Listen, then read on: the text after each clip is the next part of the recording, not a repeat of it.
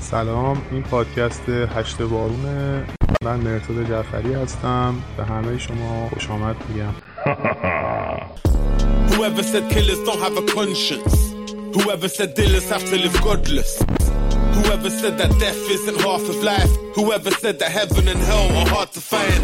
کی میگه آبی نیست، کی میگه هست، کی میگه گل تو قالی نیست، کی میگه هست، کی میگه این عادی نیست، کی میگه هست، کی میگه میشه دهنار گاهی بس. اما رنگا رو میبینه، طعما رو میچشه، میشنوه صداها رو درک میکنه، نقشو توی نقشه میده، نقش به نقاشی و حال میکنه دراره تا وقتی خرج میشه دخل که میخواد بیشتر بهتر، بیشتر بهتر، بیشتر بهتر. سلام به همه شنوندگان عزیز 8 بارون. وای چند وقتی اصلا نبودم. الانم که دارم این اپیزود رو ریکورد میکنم همش نگران کارهای عقب افتادم هستم، ولی حتما باید این قسمت رو توی همین سال ریلیز میکردم. قسمت 20 در آخرین روزهای سال 2020. خب در قسمت قبلی تا اونجایی شنیدیم که ناپلئون امپراطور فرانسه و پادشاه ایتالیا شده و انگلستان هم تونسته بود سوئد، روسیه و اتریش رو برای مقابله با فرانسه دور هم جمع کنه. اگر یادتون باشه در قسمت قبلی گفتم خیلی‌ها تلاش می‌کردن که ناپلئون رو ترور کنن و این وسط هم خیلی‌ها دستگیر، تبعید یا اعدام شدن. یکی از اونهایی که اعدام شد آقای لویی آنتوین از اشراف‌زاده‌های مرتبط با پادشاهی سوئد بود که به دستور ناپلئون اعدام شد و همین برای سوئد انگیزه شده بود که با انگلستان برای تصرف فرانسه همکاری کنه. اتریش هم که در قسمت قبلی شنیدید 2 شکست خیلی سخت مقابل ارتش ناپلئون خورده بود و روسیه‌ای که زیاد به انگیزه برای این جنگ نیاز نداشت.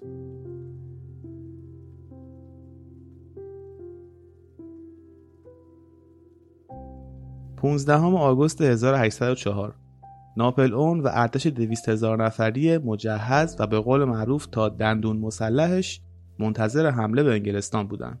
ولی ناپلئون دستور حمله رو لغو میکنه و سربازا هم به جاش یه مقدار تمرین میکنن و خودشون رو برای جنگ واقعی آماده میکنن. چند تا مانور میرن و از این چیزا. چون از نظر ناپلئون جنگ واقعی خیلی خیلی نزدیک بود. این بار ناپلئون میخواست تمام انگلستان رو تصرف کنه تا یک بار برای همیشه به این مشکل سرراهش خاتمه بده. تا اواسط سال 1805 درگیری خاصی بین انگلستان و نیروهای ائتلافیش با فرانسه وجود نیومد. انگلستان بیشتر سرگرم یارگیری بود و ناپلئون هم درگیر تاجگذاری و مملکتداری و از این چیزا. ولی تا اون موقع ارتش 200,000 نفری ناپلئون الان شده بود 350,000 نفر. همگی با تجهیزات، آموزش و مهارت‌های بالای استانداردهای اون زمان. از اون طرف ارتش بزرگ ائتلاف انگلستان و یه جورای برگ برنده انگلستان ارتش روسیه بود که خب اصلا شرایط آموزشی و مهارت‌های فردی و گروهی در حد فرانسه نداشتن، چون سربازهای رده پایینی داشتن که معمولاً کشاورزایی بودن که صرفاً برای پول درآوردن به ارتش روسیه ملحق شده بودن. ولی ارتش روسیه یک نقطه قوت داشت.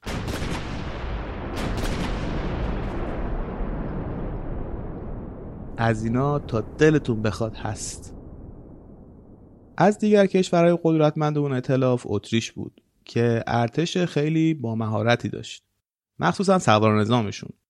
ولی خب ناپلئون خیلی اونها رو خطر بزرگی نمیدید. بالاخره تونسته بود 2 بار اونها رو شکست بده و همه فکرش تصرف انگلستان بود.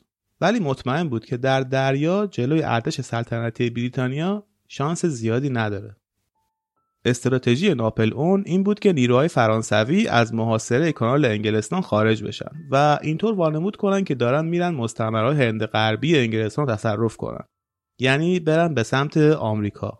اینطوری کشتی‌هایی که غرب انگلستان بودن، یعنی به آمریکا نزدیکتر بودن، مجبور بودن برای دفاع از اون زمین‌ها به هند غربی برن و همه اینا میتونست کلک خیلی خوب باشه برای اینکه اون نقطه، یعنی بخش غربی انگلستان، ضعیف بشه.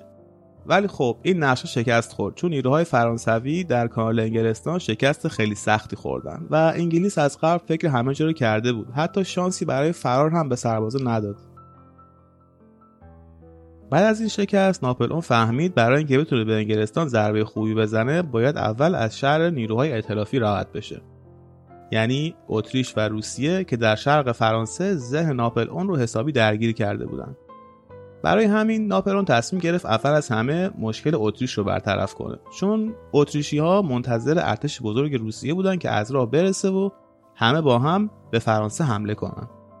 و ناپلئون نمیخواست که به این شکل از هر دو طرف تحت فشار قرار بگیره. در 25 سپتامبر سال 1805 نیروهای فرانسوی در حال گذشتن از رودخانه راین برای رسیدن به اتریش بودند.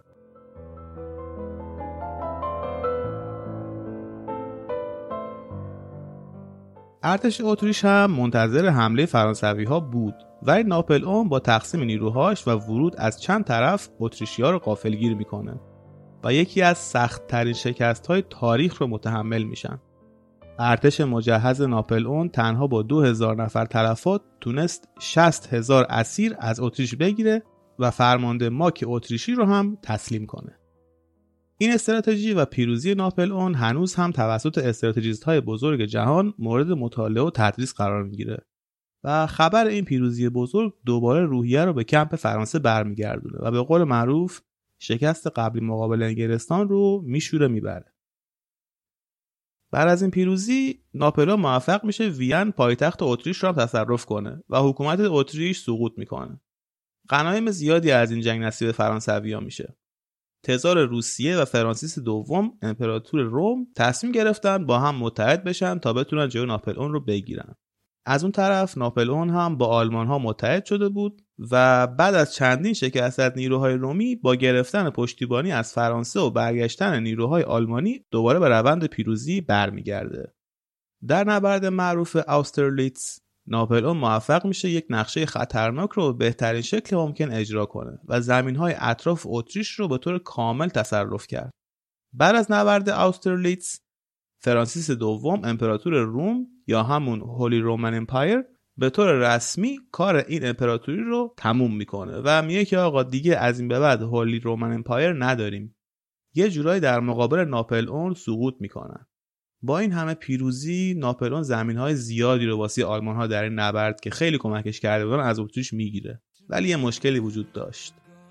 تنها چیزی که میتونست کشورگشایی و لذت بخشتر کنه، درست حد زدید، کشورگشاییه. و ناپلئون الان روی قله موفقیت ایستاده بود. امپراتوری روم که نزدیک به 1000 سال قدمت داشت، اتریش، ایتالیا، فرانسه و این همه مستعمره دیگه. ولی ناپلئون بازم میخواست.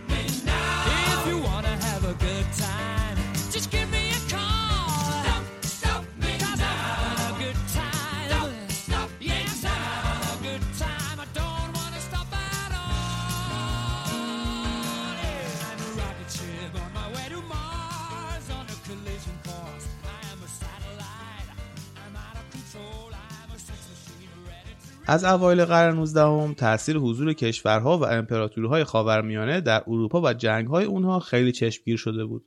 ولی خب هر کس به روش خودش تلاش می‌کرد اونها رو جمع کنه. مثلا بریتانیا با مذاکره سعی می‌کرد نظر اونها رو جلب کنه. روسیه هم با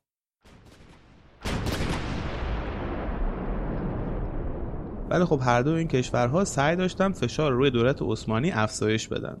چون میدونستن ناپلئون بعد از امپراتور شدنش خیلی سعی داره که روابط فرانسه با عثمانی رو تقویت کنه و میدونستن که این بهتر شدن روابط قرار ناپلئون رو توی اروپا خیلی خیلی قوی تر کنه.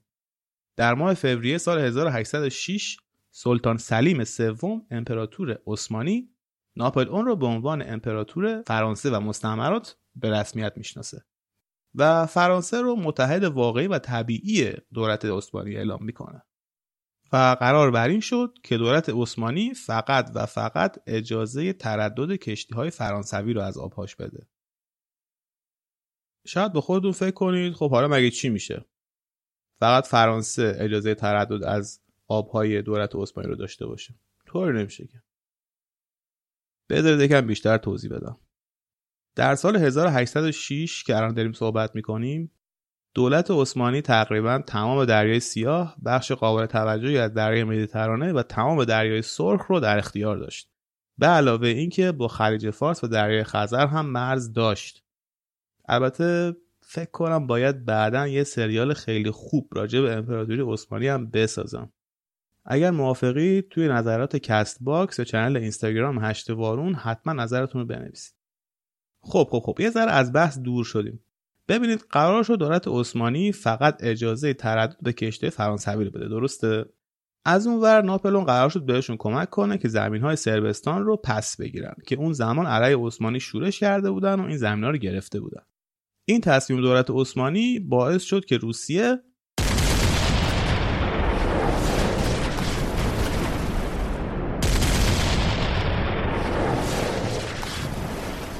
جنگ روسیه و دولت عثمانی اینقدر طولانی شد که به زمان بندی این اپیزود اصلا نمیرسه و حتما باید توی بخش جداگونه داستانهای روسیه و خاورمیانه رو کاملا تعریف کنم. خلاصه داشتم میگفتم ناپلئون که دید این همه راه تا خاورمیانه اومده و الان دولت عثمانی هم اوکی و داده، با خودش فکر کرد که دیگه چه کشورهایی هستن که از روسیه و انگلستان دل خوشی ندارن و حاضرن باهاش همکاری کنن. که یادش اومد ایران روسیه الان نزدیک به 8 ساله که روابط خیلی متشنجی دارن و این وسط با جنگ‌هایی که بین ایران و روسیه در گرفته یه چند ماهی میشه که گرجستان و داغستان و بخشای از ارمنستان رو به روسا باختن. ولی خب ناپلئون خودش نتونست بره ایران، ولی نامه‌ای نوشت و داد به سفیر فرانسوی که ببره تهران. موقعی که به درگاه فتحعلی‌شاه قاجار رسید و خدم و حشم و دم و دستگاه پادشاهی رو دید، فهمید که اون چیزی که اونا توی پاریس میکنن اسمش زندگی نیست. زندگی اینجا جریان داره. Welcome to the candy shop. Yeah. So seductive. I take you to the candy shop. I let you lick the lollipop. Go ahead, girl, don't you stop. Keep going till you hit the spot. Whoa. I'll take you to the candy shop. Yeah. One taste of what I got. I'll have you spending all you got. Come on. Keep going till you hit the spot. Whoa. You can have it your way. How do you want it? You gon' back that thing up. دور من پر پر پاچه است تتو رو بدن چند تا هست داره میاد رو من 5 تا دست منم روش میام مگه اینجا برنامه است دور من پر پر پاچه است تتو رو بدن چند تا هست داره میاد رو من 5 تا دست منم روش میام مگه اینجا برنامه است میگه واکنش نشونم بده انگو معلم شیمی خانوم منم انقدر بچت زدم نمیدونم اصلا چی میگه خانوم ولی ونکوور 9:30 شب پس وقتش لش بکن و یه نم بد دافه دورم اینه باواری کن شهر واسه جوینتای توپولی منه آجی داسته مثل میلان تازه مثل اینا این فازا ندارم که بگم انت خارجی ها میگن انقدر گل مل میچاقی نکنه که یه وقتی چی داشتیم رو بورسی ها دورتموند نیچاقی هنو اینه و بل میام ریتم هیپ هاپ باور ما شدم گلایی میزنیم که مادره ها واقعا عذرخواهی میکنم. خب بگذریم. خلاصه فتحعلی‌شاه قاجار هم که خیلی دل پری از روسیه داشت قبول میکنه که با ناپلئون همکاری کنه و به ارتش فرانسه اجازه بده که از خاک ایران برای مستقر شدن و حمله به روسیه استفاده کنن. من فکر کنم این داستانه یه ذره قراقاتی شد. ببین حالا که داستان به اینجا رسیده بذارید یکم بیشتر توضیح بدم. موقعی که جنگ بین روسیه و ایران شدت گرفته بود و دشمنی چند صد ساله بین ایران و روسیه به اوج خودش رسیده بود، اینم اجازه بدید بگم ناراحتی ایرانی‌ها از انگلستان راستی واسه چیه؟ در دسامبر 1804 یعنی 1.5 سال قبل دربار فتحعلی شاه به انگلستان نامه میزنه برای جلوگیری از پیشروی روس‌ها به ایران که انگلستان براشون کمک بفرسته. که خب اگه یادتون باشه اون زمان یا همین الان انگلستان داشت با کشورهای مختلفی برای حمله با فرانسه مذاکره میکرد و حتی برگ برنده انگلستان روسیه بود. پس قطعاً با درخواست ایران مخالفت میکنه و روسیه هم که گفتم در همون سال 1806 موفق شد گرجستان، داغستان، قره‌باغ و یه سری زمینهای دیگر رو از ایران بگیره. که خب گفتم داستان کلی جزئیات داره، باید بعداً راجعش صحبت کنیم. در همین اوضاع تقریباً 20 روز بعد از همه این جریانات ناپلئون 16 بخش آلمانی اروپا رو همپیمان کرد تحت عنوان کنفدراسیون راین که یه جورایی پدربزرگ آلمان امروزیه. پایتختش رو هم گذاشت دورتموند. خودش هم شد نگهبان راین که کشوری هوس حمله بهش رو هیچ وقت نکنه. این جایزه وفاداری و شجاعت سربازی آلمانی بود که توی جنگ‌ها ارتش فرانسه رو همراهی کرده بودن. که خب این کشور جدید یا همون کنفدراسیونی که ایجاد شده بود هشداری بود به همه کشورهای اروپایی که بدونن پیشروی ناپلئون اصلاً حد و مرز نداره. فردریک ویلیامز سوم پادشاه پروسیا که بین کنفدراسیون راین و امپراتوری روسیه قرار داشت علیش اعلام جنگ میکنه. خب بالاخره ترسیده بود دیگه. خبر اعلان جنگ پادشاهی پروسیا به گوش ناپلئون رسید و یکی از بزرگترین ارتش‌های زمان رو آماده میکنه برای حمله به پروسیا. 180,000 نفر نیروی مسلح و آموزش دیده تحت فرماندهی خودش و تقریبا بعد از 1 ماه ارتش پروسیا شکست خیلی سختی خورد. 140,000 نفر از سربازای اونا به اسارت گرفته شدن و بیش از 2,000 توپ جنگی و کلی غنایم دیگه نصیب فرانسه شد. پادشاه پروسیا شکست رو قبول میکنه ولی حاضر به مذاکره با ناپلئون نشد و قراردادی باهاش امضا نکرد. یادم اومد قرار شد در مورد نقش کشورهای خاورمیانه در این جنگ‌ها صحبت کنیم. اصلا بحثمون کلا رفت. خب داشتم میگفتم فتحعلی شاه بعد از اینکه انگلستان روش زمین انداخته بود درخواست ناپلئون براش خیلی جذاب بود چون آوازه پیروزی‌های ناپلئون رو هم در اروپا شنیده بود. تازه ناپلئون بهش گفته بود ارتش ایران رو واسط تجهیز میکنم، بهتون آموزش جنگی میدم و سیستم‌های جنگی اروپایی رو هم بهتون یاد میدم که بزنین دهن این روسا رو و زمین‌هاتون رو پس بگیرید. خلاصه فتحعلی شاه همونجا مهر همایونی رو در میاره و میزنه پای برگه و آقای محمد رضا قزوینی رو میفرسته کاخ فینکنشتاین لهستان که هم اونجا جناب امپراتور اعظم ناپلئون رو زیارت کنن، هم در 4 می 1807 قراردادی امضا کنن به اسم فینکنشتاین بین امپراتوری فرانسه و امپراتوری قاجار. زندگی بهتر از اینم میشه؟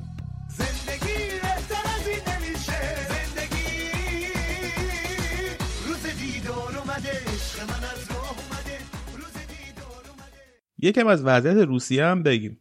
الکساندر اول امپراتور روسیه چطور بگم یه جورایی متوقف کردن ناپلئون و مخالفت باهاش رو وظیفه الهی خودش میدونست و میگفت ناپلئون معادله‌های جهانی رو به هم زده و ستمگر زمانه است و پیروزی بر ناپلئون رو یه جنگ ساده نمیدید و به نظرش شکست ناپلئون باعث آزادی حقوق معنوی و الهی انسان‌ها میشد و خلاصه از این داستانا و تصمیم داشت تمام اروپا رو علیه ناپلئون متحد کنه. اسمش رو هم گذاشته بود کنفدراسیون اروپا که مثلا قوانین داخلی کشورها با همدیگه تقریبا یکی بشن، یه جورایی مثل همین اتحادیه اروپای خودمون که الان داریم، ولی خب در قالب قرن 19 و توسط یک امپراتور روس که خب خیلی مطمئنا تفاوت داره با چیزی که الان هست.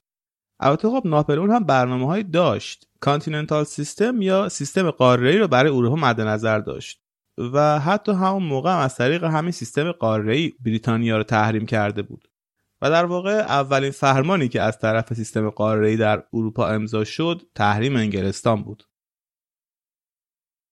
ولی خب این سیستم کنفدراسیونی که آقای الکساندر مد نظر داشت همچین خیلی بی‌طرفدار هم نبود، چون خب بالاخره انگلستان رو پشت سر خودش داشت، پروسیا رو داشت، اتریش داشت و خیلی کشورهای دیگه و ناپلئون اصلا نمیخواست که این وسط رقابتی به وجود بیاد. برای همین تلاش کرد بتونه یه جورای الکساندر اول رو از همچین تصمیمی منصرف کنه قبل از شروع گفتگوها در مورد کنفدراسیون اروپا و تصمیم گرفت بره دیدن الکساندر و باهاش حرف بزنه. نامه‌ای براش نوشت که چرا ما باید با هم دشمن باشیم؟ فرانسه و روسیه کشورهایی هستن که اگه با هم متحد بشن میتونن کل دنیا رو بگیرن. ولی خب الکساندر با اون دیدگاهی که براتون تعریف کردم نمیتونست حرفای ناپلئون رو قبول کنه. ولی خب ناپلئون همچنان پیگیر قضیه بود. حتی زمانی که مأمور خودش رو به ایران فرستاده بود، یک مأمور دیگه هم به روسیه فرستاد که شاید الکساندر قبول کنه و این اتحاد با روسیه راه بیفته و رقم بخوره. چون میدونست اتحاد با روسیه میتونه تمام پیروزی‌های بعدی ناپلئون رو 100% تضمین کنه. بازم موفق نشد و الکساندر گفت دوست ندارم اصلا ناپلئون رو ببینم. تا اینکه در 14 جون 1807 یعنی 2 ماه بعد از امضای قرارداد فینکنشتاین، چقدر اسمش سخته، سربازای فرانسوی و روس در فریدلند که یکی از نقاط حساس تحت امپراتوری پروسیا بود با هم می‌جنگن. اونم چه جنگی! ناپلئون موفق شد اون منطقه رو از پروسیا بگیره و در واقع یکی از سنگین‌ترین شکست‌های تاریخ ارتش روسیه رقم می‌خوره. جالبه که بدونید پروسیا تا الان تقریبا نصف کشورش رو به ناپلئون باخته و این بار الکساندر با فشار برادرش و اطرافیانش نامه‌ای می‌نویسه میره دست پیک که بده دست ناپلئون و یه جورای اعلام آتش بس کنه. ناپلئون به فرستاده الکساندر میگه که رودخونه ویستولا مرز طبیعی خوبیه که بین فرانسه و روسیه باشه و این باشه مرز بین دو امپراتوری. رودخونه‌ای که دقیقاً از وسط لهستان میگذره. و بهش گفت برو به الکساندر بگو که آقا بیا ببینیم همو. چند روز بعدش در 25 جون 1807 دو امپراتور با هم ملاقات میکنن و این تنها چیزی بود که ناپلئون بهش نیاز داشت. اونم چه ملاقاتی.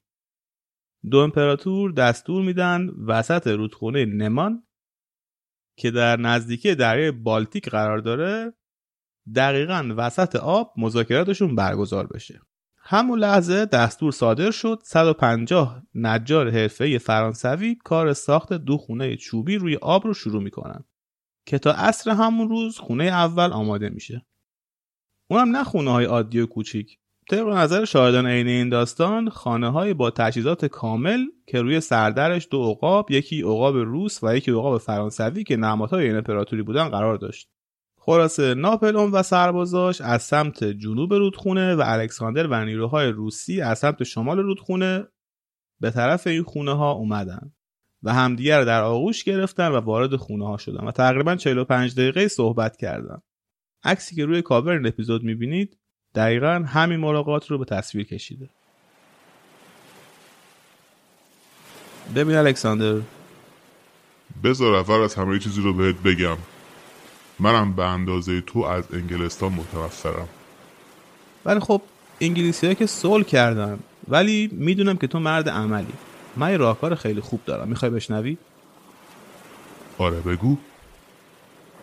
اول از همه دنیا رو میگیریم. خب ببین کل منطقه دانوب و ترانسیلوانیا رو میدم دستت. بذار ببینم دیگه چی داریم. فنلاندم میدم بهت. یعنی همه زمینه که گرفتی رو قراره پس بدی؟ بذار اینجوری بگم، تو میشی امپراتور شرق، من میشم امپراتور غرب. فقط یه زحمتی بکش. اول اینکه حتما عضو سیستم قاره‌ای بشو، نیروهات رو هم از والاشیا و مولدووا بکش بیرون. بعدش هم که کار رو راستریز کردیم میریم از همین عثمانی شروع میکنیم درو میکنیم تا هند. اصلا هندم مال تو. قبوله؟ بزن قدش.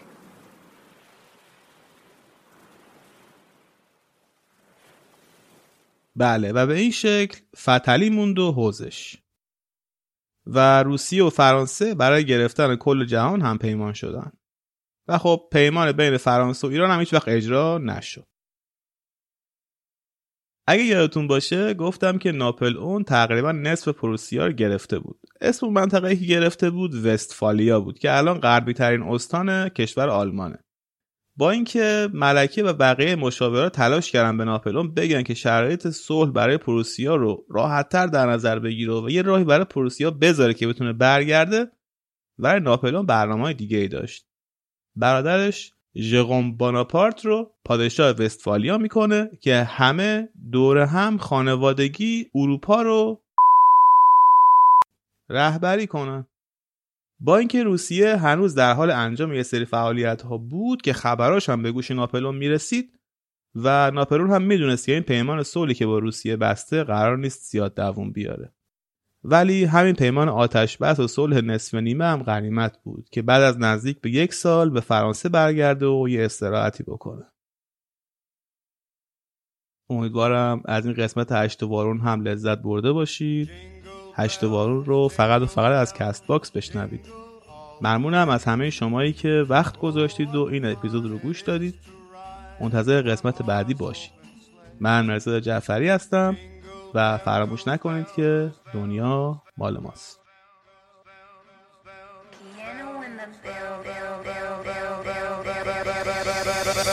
Jingle bell, bell, bell.